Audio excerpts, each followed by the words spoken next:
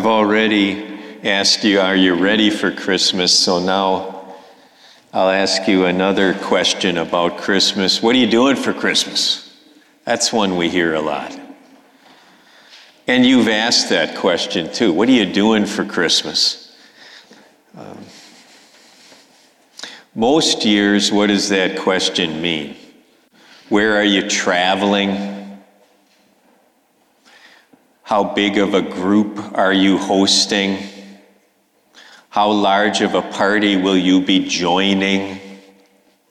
Will you be preparing this big meal, or will you be enjoying a big meal? How extended of family is your gathering going to be?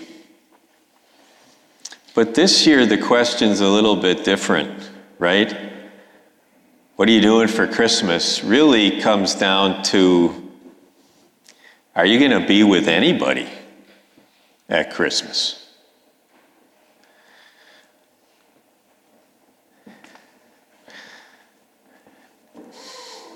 Christmas and family and friends, they go together. And then if we don't have as many family and as many friends at Christmas in person as we normally would have, or as we would like, well, then that's just another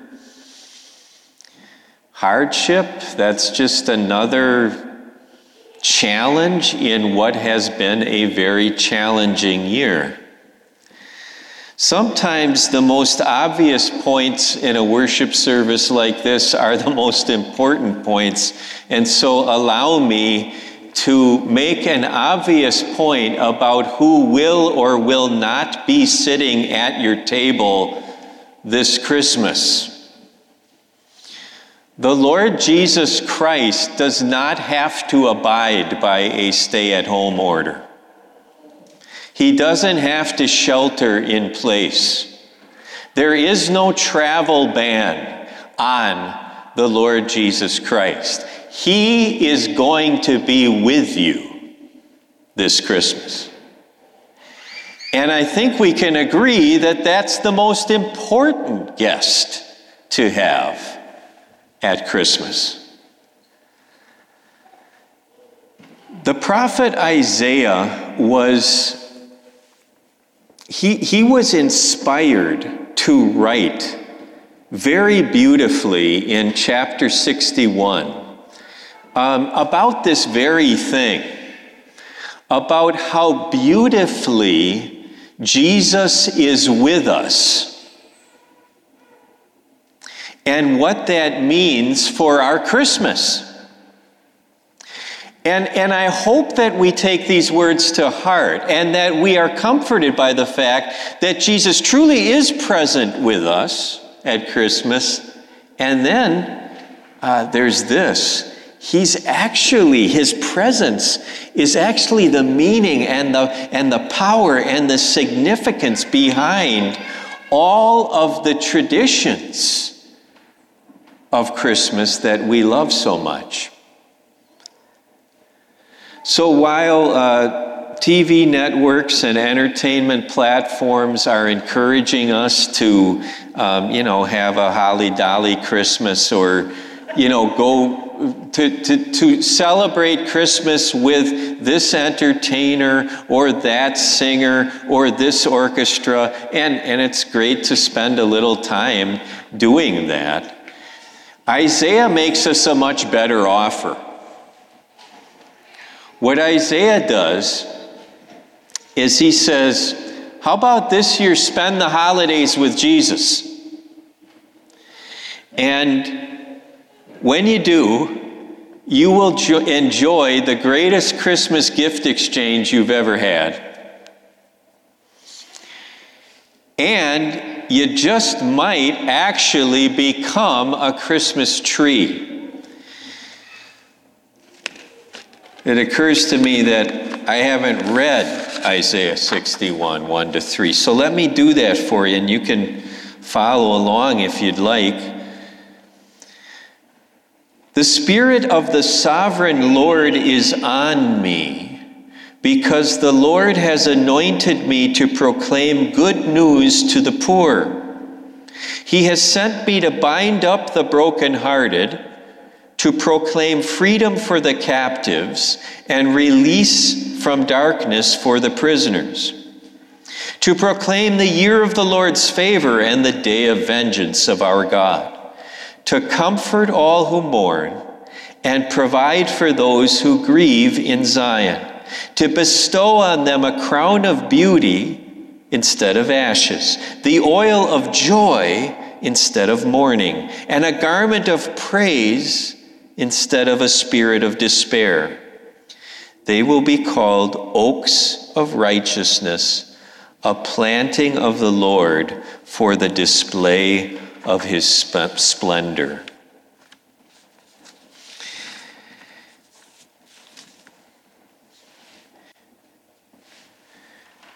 If you're thinking Isaiah 61 has got to be near the end of Isaiah, you're right.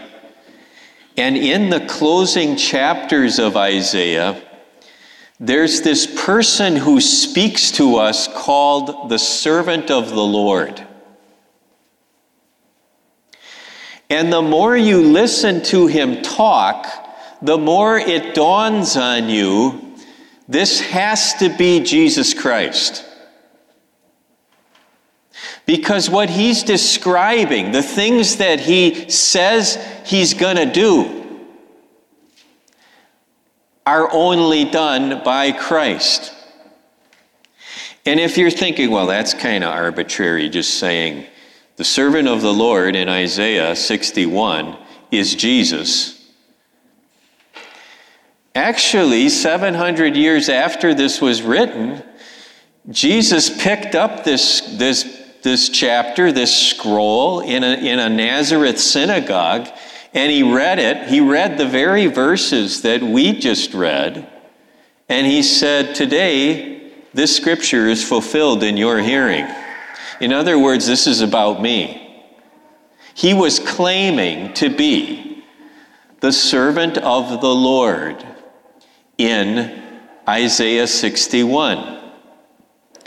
And so what we have then is Jesus, 700 years before he comes into the world at Bethlehem, talking about what he's going to do when he comes into the world at Bethlehem. And everything that he says, at least in what we just heard, is by manner of, the good news is by manner of exchange. So he's always talking about how he's going to take something we have and give us something in exchange. For instance, if you've got a broken heart, I'll bind it up, says the servant of the Lord, Jesus. If you're a captive or a prisoner, I'll take that and I'll give you freedom. Do you have ashes of mourning on you? I'll take it, and I'll give you the oil of gladness. Are you feeling a spirit of despair? I'll take that too, and I'll give you garments of praise to wear. So everything's an exchange. I'll take your burden, and I'll give you my blessing. Now, there is a chance that you can be thinking right now, I don't know if I need all of that, because, some of this stuff I have never suffered from. Like what do you mean? I've never been a captive, never been a prisoner in that way. Well, actually you have, and so have I. Because the Bible is really clear about each one of us being captive to our own sin. And every time we break God's will, it's like another iron bar, right? In this prison that we build for ourselves. And then God's perfect law, the Ten Commandments. They call down on us the verdict. You're guilty. And the punishment for that is not a slap on the wrist. The punishment is eternal captivity in hell. And so there we sit. Each one of us in death row, you might say. And eternal death is sort of on the line here. And here comes the servant of the Lord. And he came into our world at Bethlehem. And the babe of Bethlehem grew up to be the man of the cross. And when he went to the cross, he said, I'll take that sin. I have an exchange for you. The Holy One, the Savior, who took on flesh at Bethlehem, gave his body so that we might be freed. That's the exchange. One of my favorite Christmas hymns, Let All Together Praise Our God, even puts it that way. It goes like this: He serves, talking about Jesus, He serves that I a Lord may be, a great exchange indeed. Could Jesus' love do more for me to help me in my need? Luther put it this way in a prayer: Lord Jesus, I am your sin. You are my righteousness. I have made you what you were not, and you have made me what I was not. See, that's the great gift exchange we get through the first Christmas. Have you ever been anxious about a gift exchange?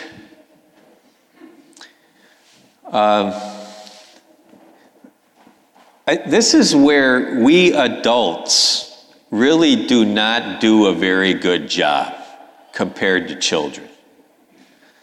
So, just thinking about Christmas and receiving gifts, at Christmas, now I get that, children have their own sort of anxiety before the weeks before Christmas, and there may be a little bit of bouncing off the walls as they're thinking about, what they hope to get and things like that. But generally speaking, what does a little child do when they get a gift? We hope they say thank you, and then they just enjoy it. And they're not thinking about how much it cost. And they're not thinking about whether they gave a gift commensurate with the amount of money that was spent on them to make it even. But we kind of do that. We adults, we kind of do that. How many times have you, maybe you've opened a gift from your significant other, and you're opening it and you're smiling and you're enjoying it and you like it and you're smiling, but on the inside you're like, hey, I didn't spend that much on him. Or, I spent a lot more than this. It's almost like we, as adults, we take the concept of gift and try to make it fair.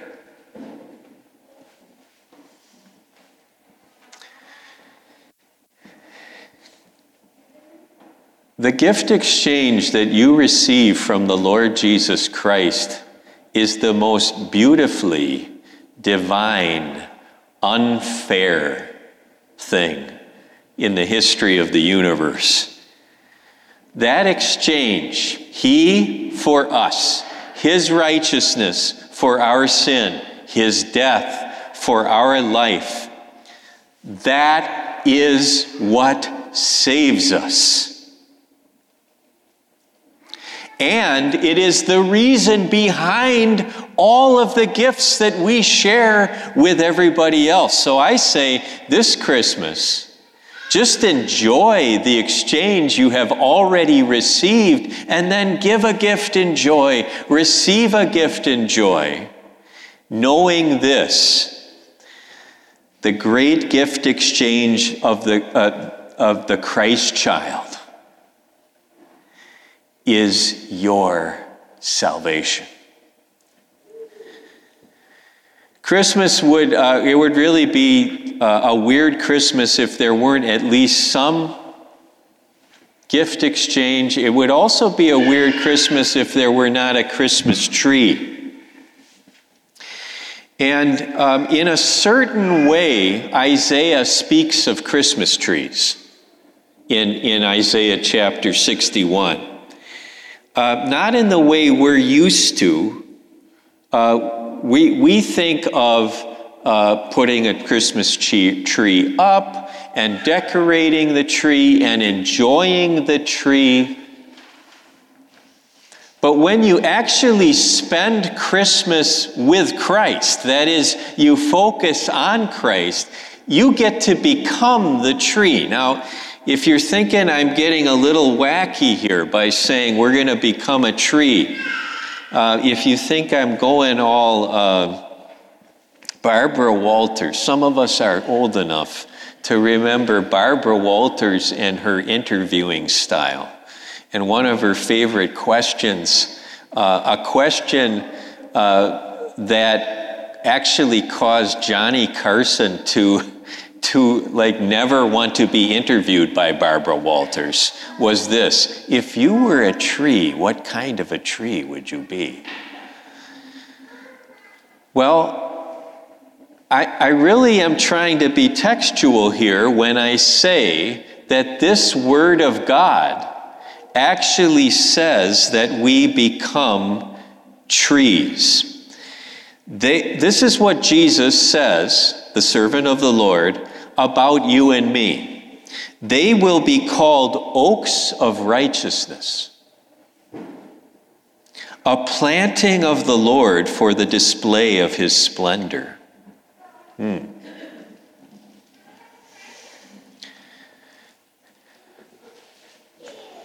Oaks of righteousness.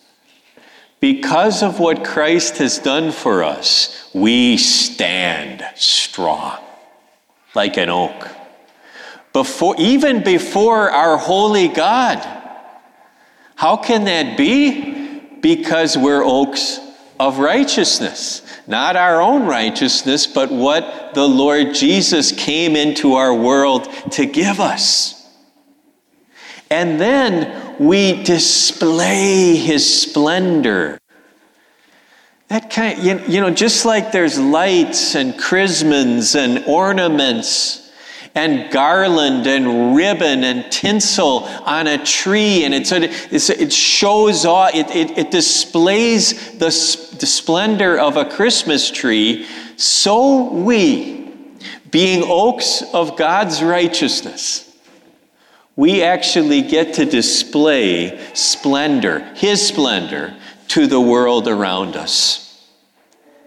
Think of how you do that. Every time you love your neighbor as yourself, every time you reach out to help somebody in the way that they need to be helped, every time you put someone else's needs before your own, every time you invite someone to worship your God, and think of the opportunities we have for that around Christmas. Every time you just get on the phone and you call somebody up because you know they haven't had a chance to visit with anybody for a long time. What are you doing? You are reflecting the light of the world. You're displaying the Lord's splendor. You're showing the world, I have a God who is gracious, and He is good, and He is kind, and He is loving. And what my Savior has done for me in showing me and being my light, I'm just trying to reflect that in your life.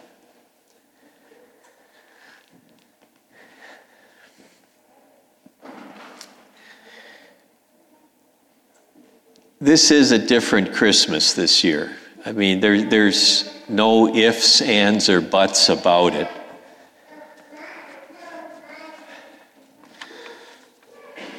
I tried to do the math on this earlier today. I think it's the last 23 years for my family, we have done the same thing. We have gone to worship, and then we have gone to Watertown. And in Watertown, we see my wife's parents, and we enjoy a delicious ham dinner.